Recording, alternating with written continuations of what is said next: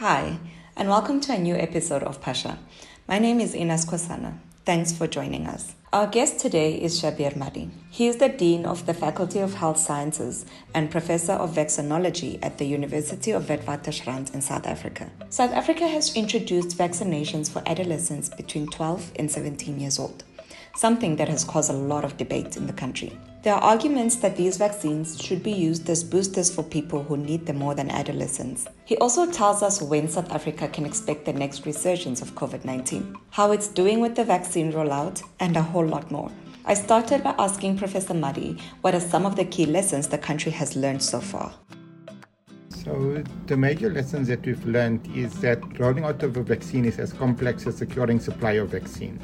So in January of this year, we were really struggling when it comes to being able to get adequate supply.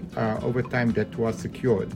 But unfortunately, the type of planning that was required to start implementing and ensuring that you get high levels of coverage over a short period of time was somewhat lagging behind. Consequently, what we faced is that we've missed a number of targets when it comes to completion of different age groups. As an example, we were meant to have vaccinated the majority of people above the age of 60 by June, July of this year.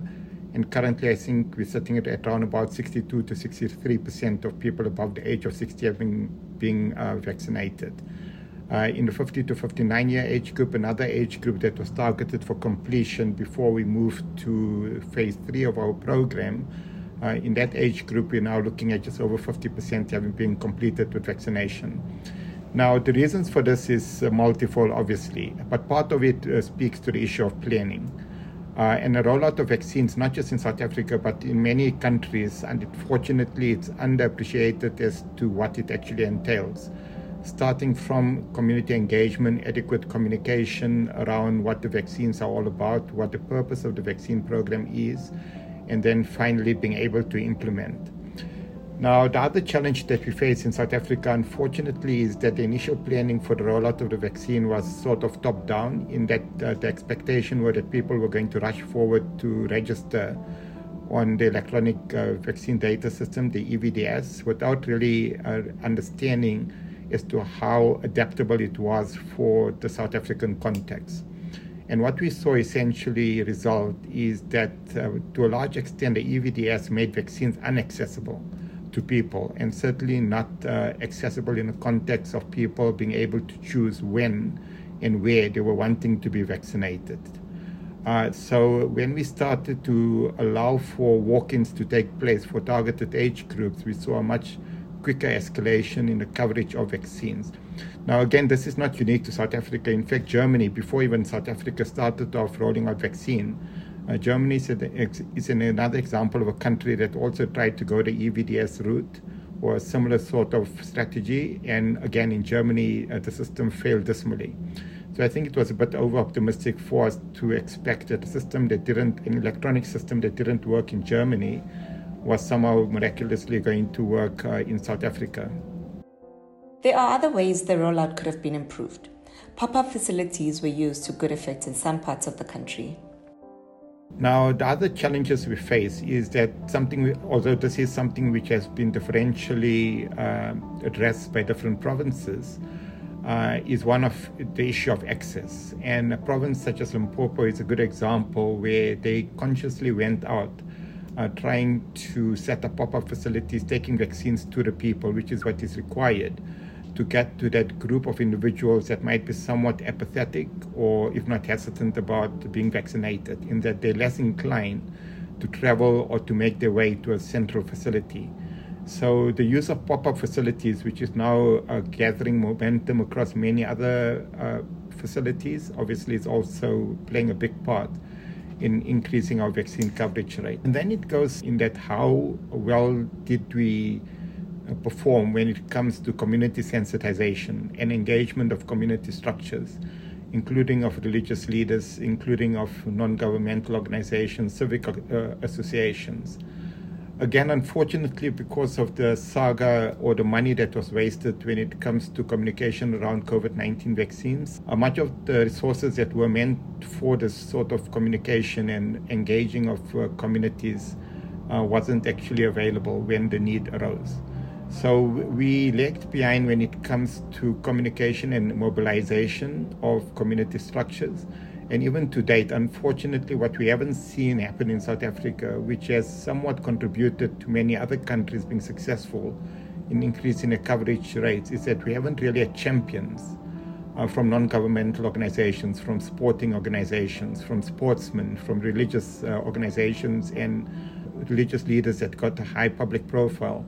We haven't really got them coming out en masse to encourage people to be vaccinated. And even on a political front, unfortunately, we've had somewhat of a lukewarm approach on the part of politicians when it comes to championing the case for vaccination. What has worked is that we've got adequate supply of vaccine. And I think that itself was quite an achievement because we were able to gain adequate supply of vaccine over a short period of time, despite being relatively late when it comes to having engaged in bilaterals. And most of the vaccine supply, as you know, is through bilaterals with Pfizer as well as with J&J rather than through the COVAX facility. But now that we've got security of vaccine supply, the challenge is being able to use those doses of vaccine before the vaccines expire. So take us through the government strategy now. What do you make of it? What government strategy now is to try to just expand the age groups that it's offering vaccines to, which unfortunately is not driven by a strategy. Getting as many vaccines out into the population is not a strategy to get the greatest efficiency from these vaccines. So right now in a country such as South Africa, we're much better off offering a third dose of vaccine to the 65% of adults above the age of 65 that have been vaccinated than using that same doses of vaccine for children between 12 to 18 years, where they're only being provided a single dose of vaccine. Because that single dose of vaccine in a 12 to 18-year age group is not going to, unless the child has got underlying medical conditions, and that affects less than 0.5% of children, that single dose of vaccine is really going to provide very little value to that child in terms of being protected, particularly because children rarely ever get severe disease from COVID-19. And a single dose of vaccine, in fact, doesn't work too well when it comes to protecting against infection and reducing the ability of a person to transmit the virus, which is the main reason we would be vaccinating 12 to 18-year-olds. On the other hand, what we face with is people above the age of 65, based on data from other countries, and especially if those individuals have got underlying medical conditions, we now come to understand that at first 2 doses of vaccine does provide good protection against severe disease, but doesn't provide as good protection compared with if those individuals are given a third dose of vaccine.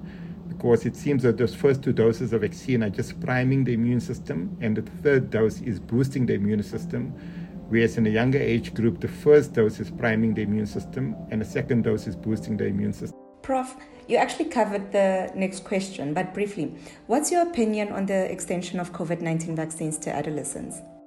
I'm not saying that we shouldn't vaccinate children. There's a time and place where children probably should be vaccinated.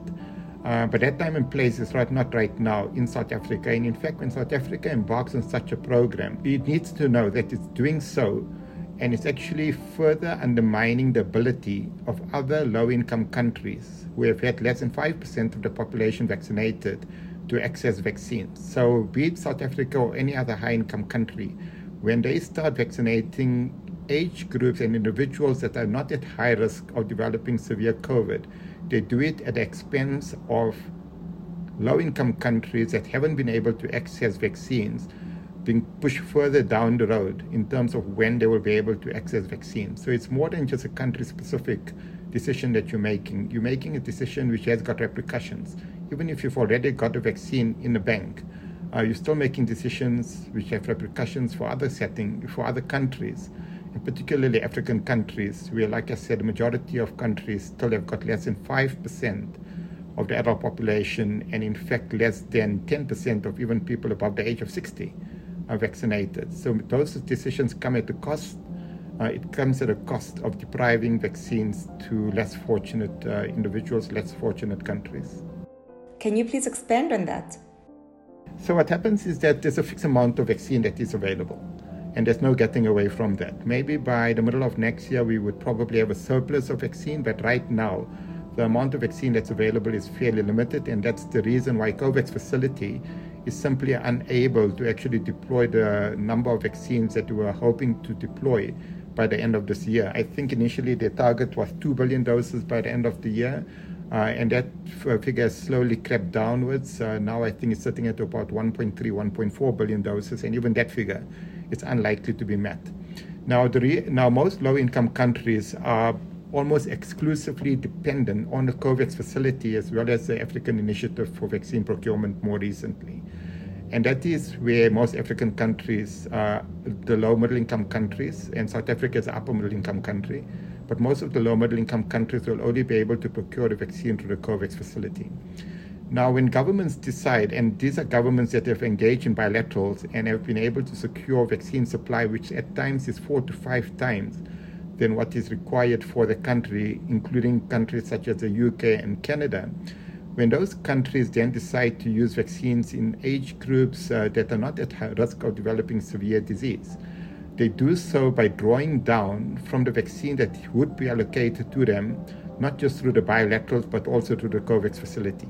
So the vaccines that would have otherwise been available to COVAX facility, and the UK as an example could have said, well, we vaccinated our adult population, use a vaccine that's available to us, and rather use it and distribute it to other low-income countries. Even that limited source of vaccine that is available to the COVAX facility, that vaccine still needs to be distributed based on an agreement that COVAX has with different countries, which includes high-income countries. So essentially what's happening is that the vaccines that are available, they're going to people that have pre-ordered those vaccines, even though those countries might have already vaccinated 80 to 90% of the adult population at times, but they're still calling on those additional doses of vaccines which they've sort of had made an advanced market commitment to purchase. But the purpose of using that vaccines is no longer to protect people against severe disease and death, but rather to vaccinate younger age groups, as well as to start providing third doses of vaccines. I'm not raising questions about third doses of vaccines for certain categories of individuals that do require it, but third doses of vaccines to protect healthy people against infection rather than hospitalization and death. So following on with that line, Prof, what do you think of the decision to give healthcare workers booster shots? So healthcare workers are a completely different category. And in fact, the healthcare workers in South Africa are long overdue a booster shot. In April of this year already, there was an article in the Times where I was quoted as saying that healthcare workers in April already should have been receiving a booster dose of vaccine, especially those that receive a single J&J vaccine. And the reason why healthcare workers need to be boosted is at this multiple levels. So unlike the general population, who you're really trying to protect primarily against severe disease and death. When it comes to healthcare workers, you're also wanting to optimize the protection, not only against hospitalization and death, but also protect them against infection. And the reason for that is when a healthcare worker becomes infected, what happens is that it obviously places the healthcare facilities under greater duress, because these healthcare workers would need to go off on isolation for 10 to 14 days. So it starts impacting on healthcare delivery. But in addition to that, when healthcare workers get infected, they then risk being transmitters of the virus to other healthcare workers, as well as transmitters of the virus to patients that are in the facilities. And many of those patients might well be people with underlying medical condition that have received 2 doses of the vaccine, but they still remain susceptible to developing severe disease because of an underlying immunosuppressive condition. So in absence of them having a third dose of vaccine, if healthcare workers remain suboptimally protected, they can transmit the virus to those individuals, putting them at risk of ending up with a hospital-acquired infection. And the same thing goes if they are looking after unvaccinated individuals. So there's a protection of the healthcare worker as an individual, there's a protection of the healthcare system, or minimizing the impact that infection of a healthcare worker would have on the healthcare system, as well as ensuring that healthcare workers don't become responsible for the spread of the virus in healthcare facilities, which is something that we can ill afford. It's sort of a category of individuals that needs to be thought of somewhat differently in terms of what the goal is. The goal in healthcare workers is not just protection against severe disease and death. That is an important goal. But the other goal in healthcare workers is also to minimize their chances of becoming infected with the virus. Many health workers received the J&J vaccine. What should happen now? Certainly, healthcare workers that received a single dose of the J&J vaccine, they should already have been boosted. In fact, before we had even experienced the third wave, which is what I had been advocating. And the absence of not having done that came at a huge cost, because if you see the number of healthcare workers that had breakthrough infections, those were significant. In fact, we don't know whether the J&J vaccine protected healthcare workers against mild infection. We know that it reduced the chances of hospitalization by about 70% and death by about 92%. But when it comes to protecting against infection, the J&J vaccine, and all indications based on more recent evidence from the United States, shows that after 3 to 4 months, in fact, there's no protection from a single dose of vaccine against infection. So healthcare workers should have been boosted already a long time ago, and certainly they need to be boosted immediately. And there are options in terms of which vaccine they can be boosted with. It's not that they should only be boosted with the J&J vaccine.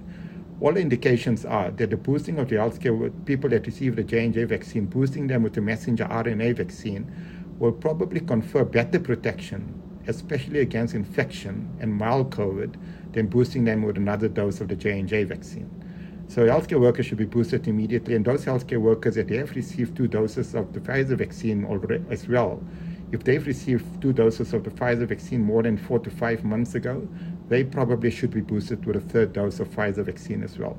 And this boosting of healthcare workers and boosting of high-risk individuals is much more efficient use, much more productive use of COVID vaccines that are available to the country than dishing it out to children between 12 to 17 years, where a single dose on its own is not going to provide much protection to the child in any case. And then, what about the general population who received the J&J vaccine?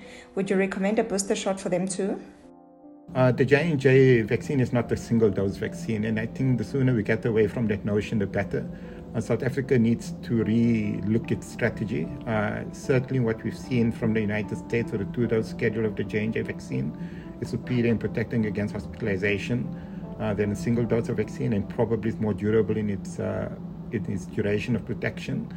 So the J&J vaccine is not a single-dose vaccine. Yes, it might be a single-dose vaccine under an emergency situation where you've got limited supply of vaccine, but the same thing applies for the AstraZeneca vaccine and even the Pfizer vaccine, where after a single dose you get reasonably good protection against hospitalization and death. But if you want durability of protection, you need to boost, and you can be boosting with another dose of J&J, but my own preference is actually to boost with one of the messenger RNA vaccines, which is a Pfizer vaccine in South Africa, because evidence is clear that the type of immune responses that you get with this heterologous approach is superior, both in terms of antibody responses as well as cell-mediated responses, compared with 2 doses of the J&J vaccine or even 2 doses of the Pfizer vaccine, in fact. There's a recent study that came out which basically also showed that the individuals that received the AstraZeneca vaccine followed by the Pfizer vaccine, they had higher levels of protection against COVID than individuals that received 2 doses of the AstraZeneca vaccine.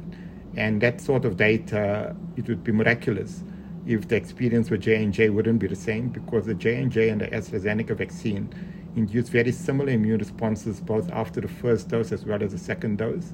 And this combination of AstraZeneca and Pfizer and the immune responses are very similar to the combination of J&J followed by Pfizer. So this approach is the way that South Africa should pursue it.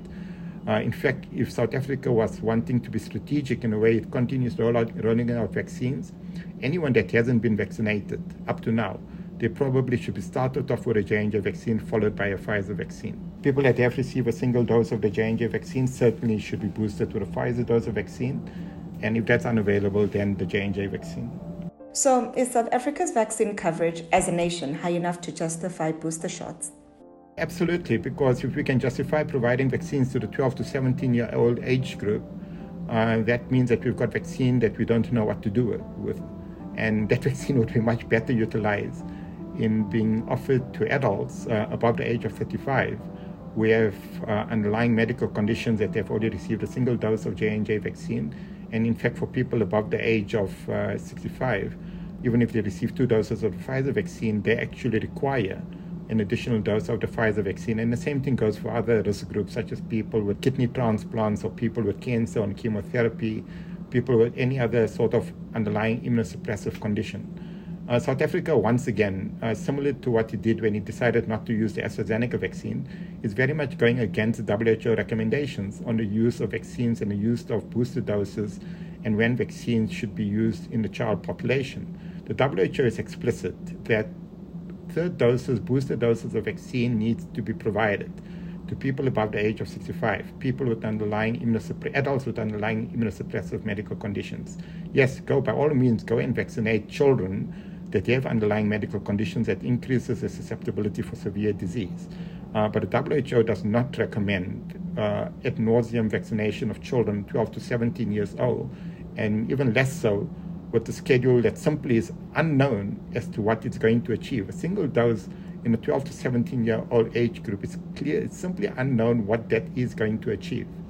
In South Africa, we might be banking on the fact that we've got a large percentage of the population, including children, that have developed immunity because of natural infection. Estimates are between 70 to 80% of people might have been infected already over the course of the first 3 waves. In that context, be you adult or children, a single dose of vaccine is probably all that you require. This sort of hybrid immunity, where you start off with being primed, your immune system is primed to the natural infection, followed by a vaccine. That hybrid immunity is quite potent, and people that have past infection probably only require a single dose of vaccine. And for me, that is the only way South Africa can justify using a single dose of vaccine in the 12 to 17-year age group. So what you're saying is that instead of giving younger people the vaccine, South Africa should rather give a third dose of vaccine to people who are more susceptible to being hospitalized. When we experience a resurgence in South Africa, we're not going to be interested in the number of people that are infected with the virus. That is something that we need to get accustomed to. And in fact, we completely underestimate in any case the number of people that are infected with the virus during the course of each wave, because the amount of testing we do is probably 13 times less than the amount of testing that's done in the United Kingdom, as an example. So we shouldn't have this misplaced belief that when we got 1,000 cases a day, it's only 1,000 cases. It's probably 13,000 cases, because we completely under-test relative to high-income countries. What is going to determine the next resurgence and the impact that it has on South Africa, as well as where the government is going to need to go to higher levels of restriction, is not a number of cases that are going to occur, but rather the number of people that are going to end up in our hospitals and the number of people that are going to die. That is the only reason a country such as South Africa, where elimination is not a goal, it's the only reason why we should go back to higher levels of restrictions when our healthcare facilities come under pressure. And the best way to avoid that from happening is to ensure that we've got high levels of coverage in people above the age of 50, 80 to 90% to start off with. And if we can't reach that, the second best way to do it is to ensure that we're basically providing optimal protection against severe disease and death in high-risk individuals who have chosen to be vaccinated in the meantime. So we shouldn't be depriving people a third dose of vaccine if they're above the age of 65, because the other 35% of people above the age of 65 have chosen not to come forward to be vaccinated. We shouldn't compromise not protecting those individuals that have chosen to be vaccinated and that do stand to benefit from a further dose of vaccine. Prof, some final thoughts, please. The main goal in South Africa still remains protection against severe disease and death. The way to do that is to optimize protection of people that are at highest risk, which means that people that have received 2 doses of the Pfizer vaccine, if they've got underlying immunosuppressive conditions or they're above the age of 30, they should be vaccinated immediately with a third dose of the Pfizer vaccine. And for anyone, irrespective of whether they got high underlying medical conditions or not, that received a single dose of the J&J vaccine, they should certainly receive a booster dose of J&J or a booster dose of Pfizer.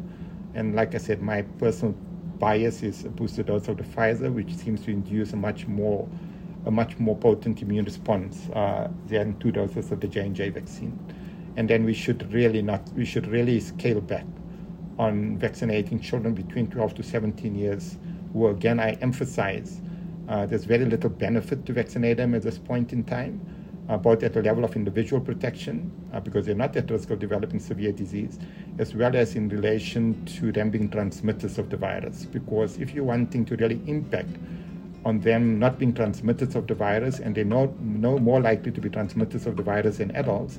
But if you're wanting to impact on that, then you need to vaccinate them properly, and that is 2 doses of the Pfizer vaccine and not a single dose.